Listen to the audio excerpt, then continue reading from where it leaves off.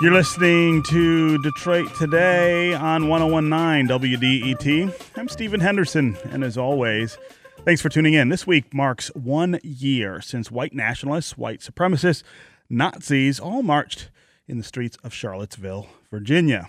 The Unite the Right march gave way to violence, including the death of Heather McGhee after a self-identified white supremacist rammed his car into a crowd of counter-protesters. This week, those far-right hate groups hoped to hold another rally in Washington, D.C. That march attracted just a couple dozen people.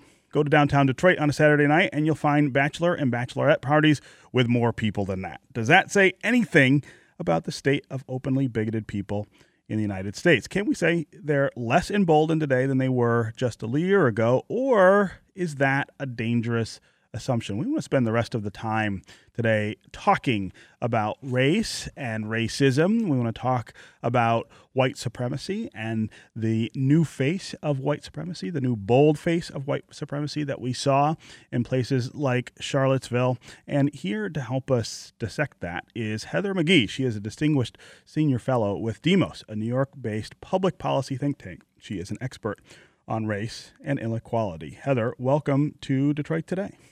I'm so glad to be with you. Yes.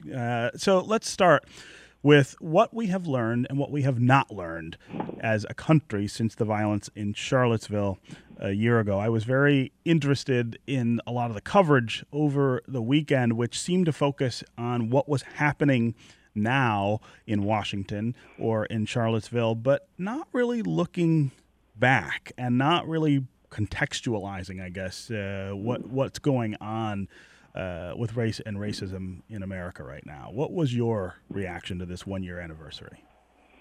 You know, I was asked by Politico magazine to reflect on the 1 year anniversary, and, you know, this has been such a stressful and hectic year in responding to, you know, racial conflict and incidents of racism. I mean, for someone whose job it is, you know, it's been a crazy year. And so in some ways it was hard to pick out one thing, because I agree with you, Stephen, that it's not just about, I think a lot of people would like to think of, you know, the torch-bearing Nazis in Charlottesville as something that's of a different kind entirely than the other kind of racist acts that we see every day across the country. But I don't think we have the luxury of thinking that way. That said, what I ended up reflecting on is, you know, the chant that the Nazis were screaming that night in Charlottesville. You will not replace us. Right. They also said Jews will not replace us. But yes. They said you will not replace us. And I started to think about that idea. The idea that white people are an embattled, soon-to-be minority in this country. Surveys show that white respondents overestimate the number of people of color that are in this country.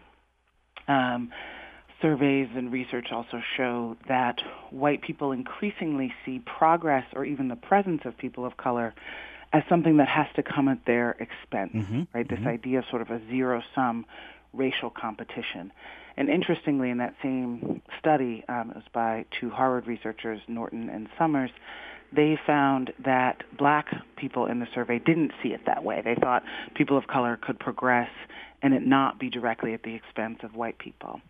And so I started to think about the connection between that very blood and soil Nazi chant, you will not replace us, and the general story that is being told in the right-wing media and by right-wing politicians that just says, these people of color are a threat to you. It's not just that they're here, the immigrants, it's that they're actually going to hurt you in some way, whether it's kill your innocent children or the way Donald Trump emphasizes, you know, the relatively low number of crimes by undocumented immigrants, or they're going to take your jobs, which is a much more mainstream sort of linchpin of the over 10,000 Republican ads this campaign cycle that have been anti-immigrant about job stealing and dangerous, threatening immigrants. So I think there is a link in the story that is being told so often. And I think that's very dangerous. This idea of a zero-sum racial competition, a house divided cannot stand. We are on our way to becoming a multiracial democracy. Yeah. And I think it's very important that particularly in white communities, that not be seen as a direct threat, but something that could enrich the country overall. So rooting what we're seeing and what we're hearing in fear, rather than, or maybe in addition to hatred, I think gives it a different patina, because I have to say, as an African American father, I have fear. I have great fear right now about the things that are happening in this country and how they could affect me or my son or my daughter. And I wonder if you think that state of fear on both sides is something new, right? Is that a new development in the racial history of this country and the racial discussions that we've been having for 200 years, or are there other periods where the fear of blacks was mirrored, for instance, in a fear that the majority population has? I think that has been the name of the game for so long.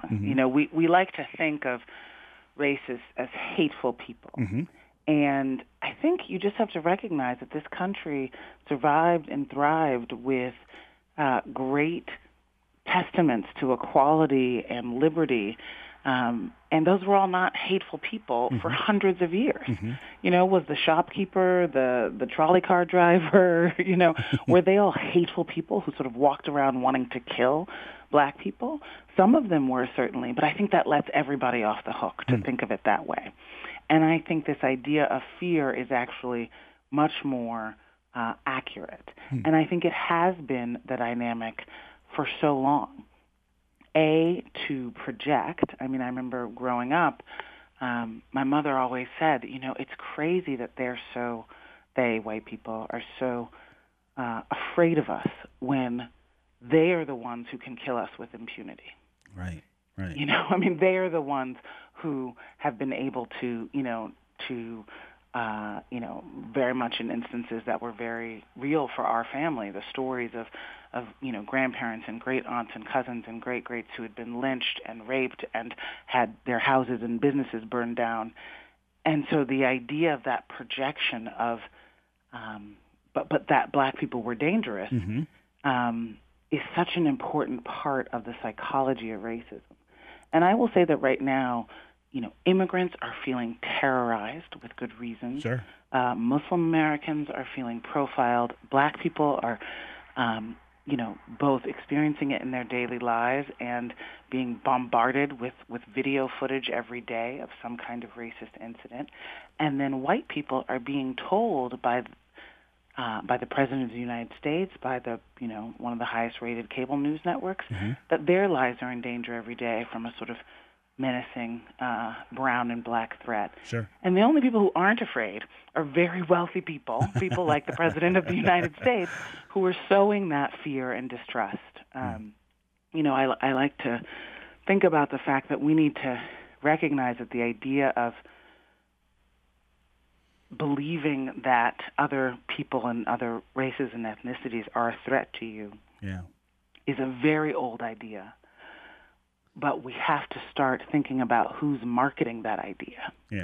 Who's benefiting when that idea becomes widespread among working and middle-class white people. And I think the answer has to be that the only people who are benefiting are people who are reaping the spoils of the economic and political status quo. And that's very wealthy people who, are passing huge tax cuts and taking away our health care while we fight about, symbolic gestures like athletes kneeling to protest police violence. Right. So if you want to join the conversation, we're talking about Charlottesville a year later. Do you think we're more or less racially divided now than we were a year ago when Nazis openly rallied in the streets of Charlottesville? What conversations have you been having with friends, relatives, or even complete strangers about race in 2018? And have those conversations changed? Do you sense growing understanding or coming together, or are we moving further apart? As always, the number on the phones is 313-577-1019. That's 313-577-1019. You can also go to the WDET Facebook page and put comments there, or you can go to Twitter and hashtag Detroit Today, and we will work you into the conversation. I want to talk a little bit about how emboldened we see racist thought and action right now, and whether you think Charlottesville was anomalous in that way, or that there are other signs of that have developed since then, or even before, and are maybe gaining power. Yeah. You know, our friends at the Southern Poverty Law Center have done a really wonderful job tracking the sort of, fortunes and fates of the white supremacists and the hate groups. The Unite the Right rally last year with hundreds of armed white supremacists and Nazis was an anomaly. It was absolutely, there was a direct line between the election of Donald Trump, who was endorsed by David Duke and the KKK, and who had a racist rhetoric in his campaign from day one. There was a direct line from his election to the sense that they could move into the mainstream and show their force of strength, particularly over the issue of Confederate statue removal. The fact that one of the Nazis and white supremacist sympathizers who was there then did something that had been talked about in chat rooms and even on Fox News quite a bit in response to Black Lives Matter protests in the street, which is drive a car through a crowd of protesters and killed a young white woman. The fact that the beating of DeAndre Harris in the parking lot was videotaped, and the fact that, frankly, this was not the police but activists and social media, people with strong social media profiles were able to find these people who were not covering their faces and make it difficult for them to avoid accountability, has actually had an effect. Yeah. And you saw this past weekend that it was just a couple of dozen people in Washington, D.C., thousands of police and thousands of demonstrators for love and equality was, I think, progress. And I think we shouldn't ignore that. At the same time, over the past year, we've had almost a dozen white power rallies in Washington and Oregon State. These are different groups than the groups that were in Charlottesville. And, Washington and Oregon have their own long, sordid history with white supremacy. And, you had the man who attacked the women on the subway in Oregon and killed a bystander. And then most importantly, and I think most terrifyingly, you've had about a dozen named card-carrying white supremacists and Nazis running for office on the Republican ticket. You have in Illinois, in suburban Illinois, not far from where I grew up, you have the person who won the Republican nomination is, the former head of the American Nazi Party. Right. You have Russell Walker in the North Carolina state legislature who believes that whites are superior. And his campaign website reads like a white supremacist dark web website. You have Corey Stewart, who is the Virginia governor nominee in the Republican Party, who embraces the quote unquote alt-right. Yeah. So, not to mention the policies and the rhetoric and the incidents from the White House in this past year. So, I do think that there's been a victory in that their ordinary white supremacists are scared in some places and in very, very publicized events to actually go and recreate Charlottesville. But we can't lose sight of the momentum that's happened to bring these voices into politics, into mainstream Republican politics, and that there are hotspots across the country where people are still marching in the streets. Yeah. Yeah. Again, 313-577-1019 is the number on the phones. Let's go to Mike in Roseville. Mike, welcome to Detroit Today. Hi. Hey.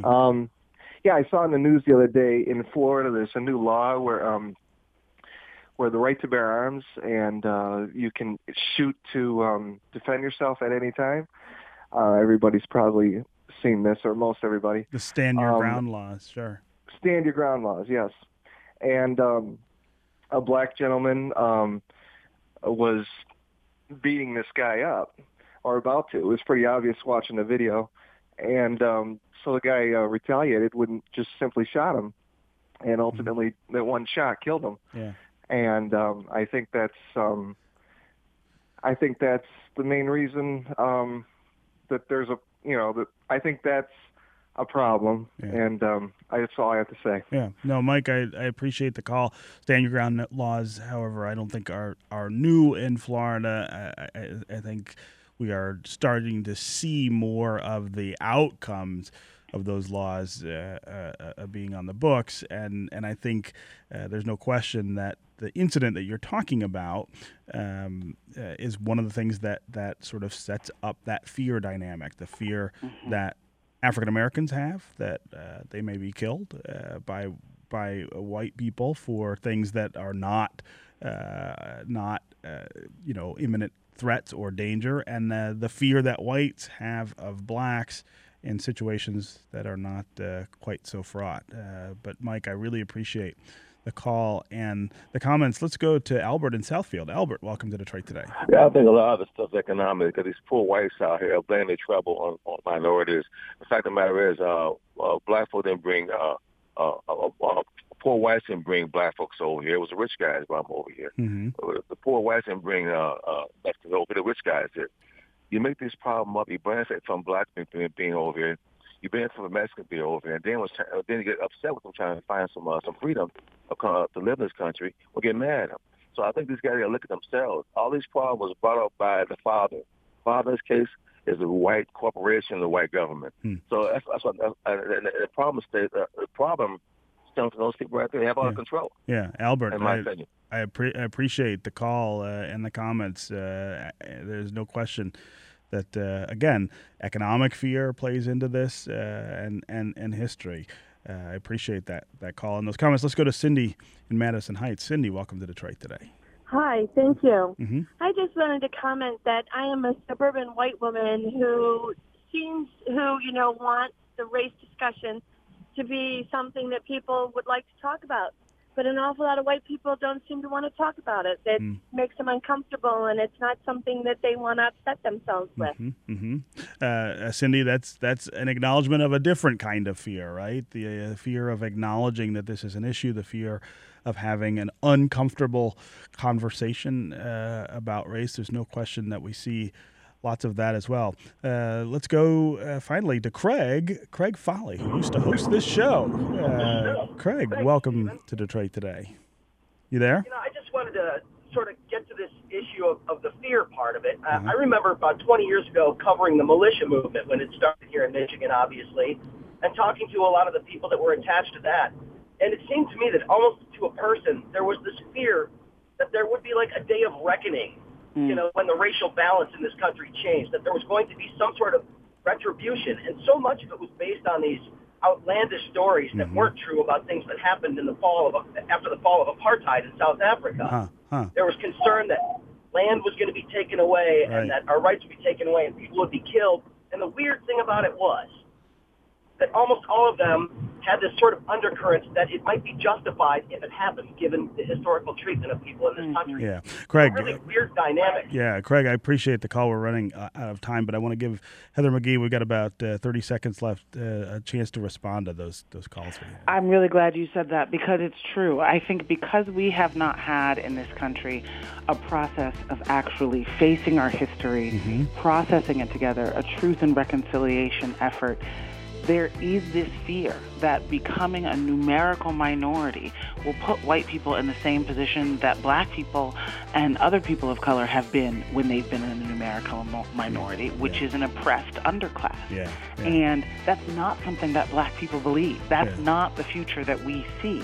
And yet it is a fear. And you can understand why, but I think we have to process that as a country, because otherwise this fear is driving us to really undermine everything that we share in common in this country. So I'm really glad you raised that point. Yeah. Okay, Heather McGhee, Distinguished Senior Fellow with Demos. Thanks for being here with us on Detroit Today. Thank you, Stephen. That's going to do it for me today. I'll be back tomorrow. I hope you will too. This is 101.9 WDET, Detroit's public radio station, community service of Wayne State University. We'll see you tomorrow.